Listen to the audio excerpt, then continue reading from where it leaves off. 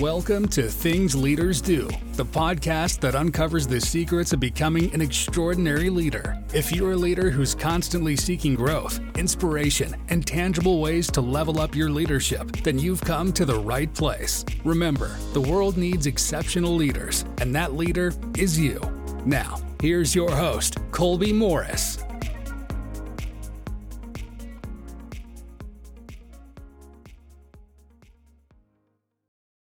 Welcome to the TLD podcast. This is Colby Morris, your host, and I appreciate you being here. There's been some great feedback over the last few weeks, and if you would like to connect with me and have some further discussion, feel free to contact me. You can do it on LinkedIn or even at my website, which is nextstepadvisors.com, and that's NXT for the next there, Next Step Advisors. Again, this podcast is designed to give you practical, actionable leadership advice, and we focus less on the theory of leadership and more on the action. Today, I want to talk to you about the importance of setting clear performance expectations. When I first started leading, I knew we had organizational goals that we needed to meet, obviously, but that was about it. I had no real understanding of how to impart that knowledge or those goals to the team. Needless to say, that led to less than stellar results. Now, I don't want you to be in the similar position, whether you're a new leader or a seasoned veteran. How you communicate your expectations is crucial to the success of your team. I have 3 points I want to share with you today in order to navigate this process, and you'll find that if you do these things, you will find more success. All right. My first point is what I call the clarity principle. This principle is designed to align everyone's effort. The principle is this: no one can hit a target they can't see. You must be clear when defining the expectations and the goals. Ambiguity will get you nowhere. Be very specific and spell it out for the team. Not in an insulting manner, but it does have to be clear. Brené Brown, in her book Dare to Lead, said this way: clear is kind. Unclear is unkind. When you as the leader aren't clear about the expectations of the goals or of performance, it's left to the minds of the team. That means it's open for interpretation, which is the opposite of what you want. So if the team doesn't meet the goal, their interpretation of what you meant was, well, lost in translation. That part is on you.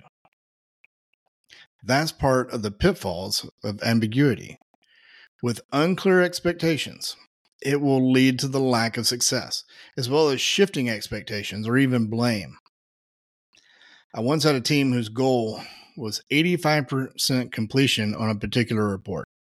We had a year-end goal, and as a new leader, I just expected them to complete that. At the end of the year, when we didn't make the goal, I shared our failure with the team. That's when the infighting and the blaming started. But I had to own that one. It was my fault for not being more clear about the expectations. Hear me. Ambiguity leads to failure. All right, let's move to the second point, and that's this: crafting clear expectations. Now that we know we have to be the ones to communicate the expectations, let's talk about what that message needs to look and sound like. In this case, we're going to define our performance metrics. To do this, you need to be precise. You can't afford to beat around the bush here. State the goals and the expectations as clearly and precisely as possible. You have to be precise. Make sure that you state the objective and the measurables. Okay. I would encourage you to make sure all of these are formatted and delivered using SMART goals. For those of you who may be unfamiliar with SMART goals, SMART is an acronym that stands for S, specific, M is measurable, A is achievable, R is realistic, and T is timely.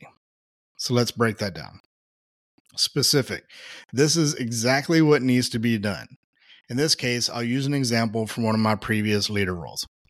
At this organization, we were given an overall departmental goal.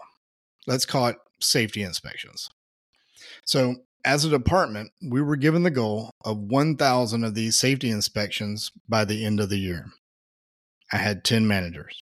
So simple math says that each manager would need to complete 100 safety inspections annually.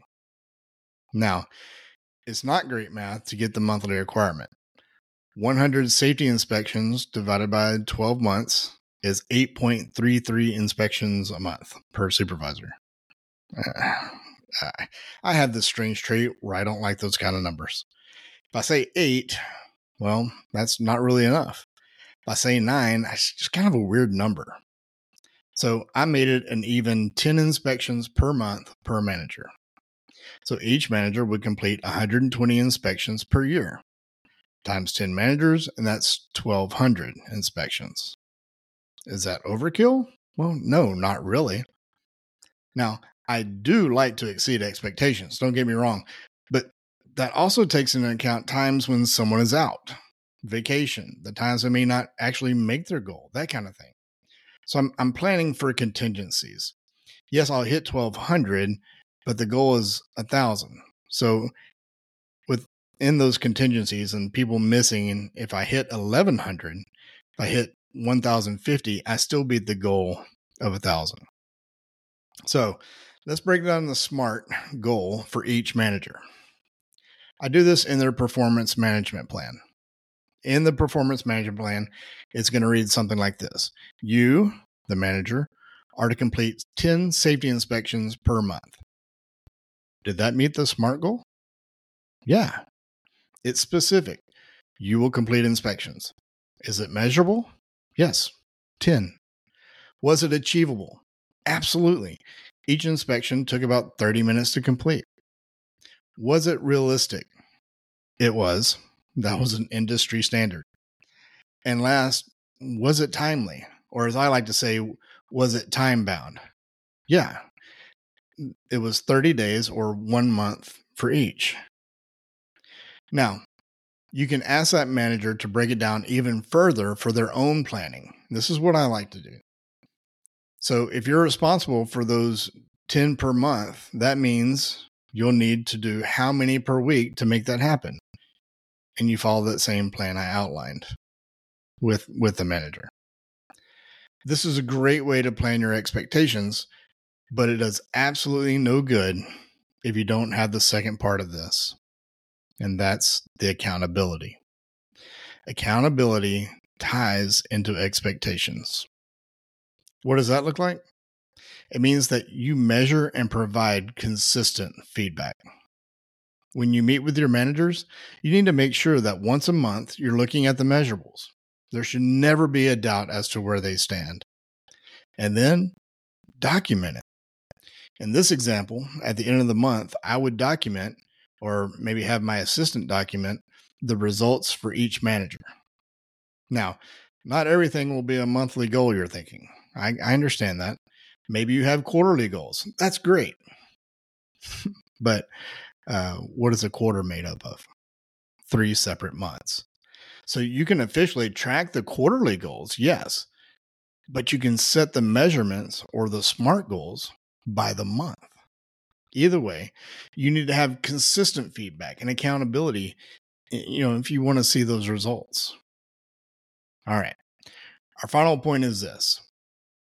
Cultivate a culture of excellence. The first way you do this is by setting the example. Your leaders will look to you to see how you work, what the quality of your work looks like, how you interact with the people, and they will model all of those things. One of my absolutely favorite quotes from Steve Jobs. He said, "Be a yardstick of quality. Some people aren't used to an environment where excellence is expected." Y'all, come on. I'm going to read that again. Be a yardstick of quality. Some people aren't used to an environment where excellence is expected. I'm not going to lie. I had that hanging up in my office pretty much everywhere I worked. I wanted to make sure that my team understood that excellence was our yardstick. It was how we measured everything. But I couldn't just say it. I had to live it. I had to be that example. I also had to measure it consistently. My team knew what I was going to look for, what details I'd pick at, and they in turn began to do the same because we learned to see through the same set of eyes. Believe it or not, excellence is contagious. You have to work at it, and that's how you see athletic teams that have a culture of winning. It becomes a part of their DNA. They police themselves and they police each other. All right. You also have to celebrate that excellence. Don't let it go unnoticed. When someone performs at that level of expectation, you have to reward it. Make sure they know that you know that they made it, that they did it. Tell them you're proud of them. Tell your boss about them. Brag about their performance and accomplishments to other leaders. Pretty soon, the ones who don't get that praise, well, they'll start to figure out why. And then your team will start to police themselves and others. All right, everybody. I just want to say thank you to each of you for staying with me and tuning in each and every week. If you don't mind, I'd love it if you would rate and review the podcast. Subscribe if you haven't already. I'm just starting out, so your feedback would be greatly appreciated as I try to reach as many leaders out there as possible. And I need your help. So please, again, rate, review, and subscribe. Send it to a friend who is a leader out there and may benefit from this. And have a great rest of the week and keep doing the things that leaders do. Thank you for listening to Things Leaders Do. If you're looking for more tips on how to be a better leader, be sure to subscribe to the podcast and listen to next week's episode. Until next time, keep working on being a better leader by doing the things that leaders do.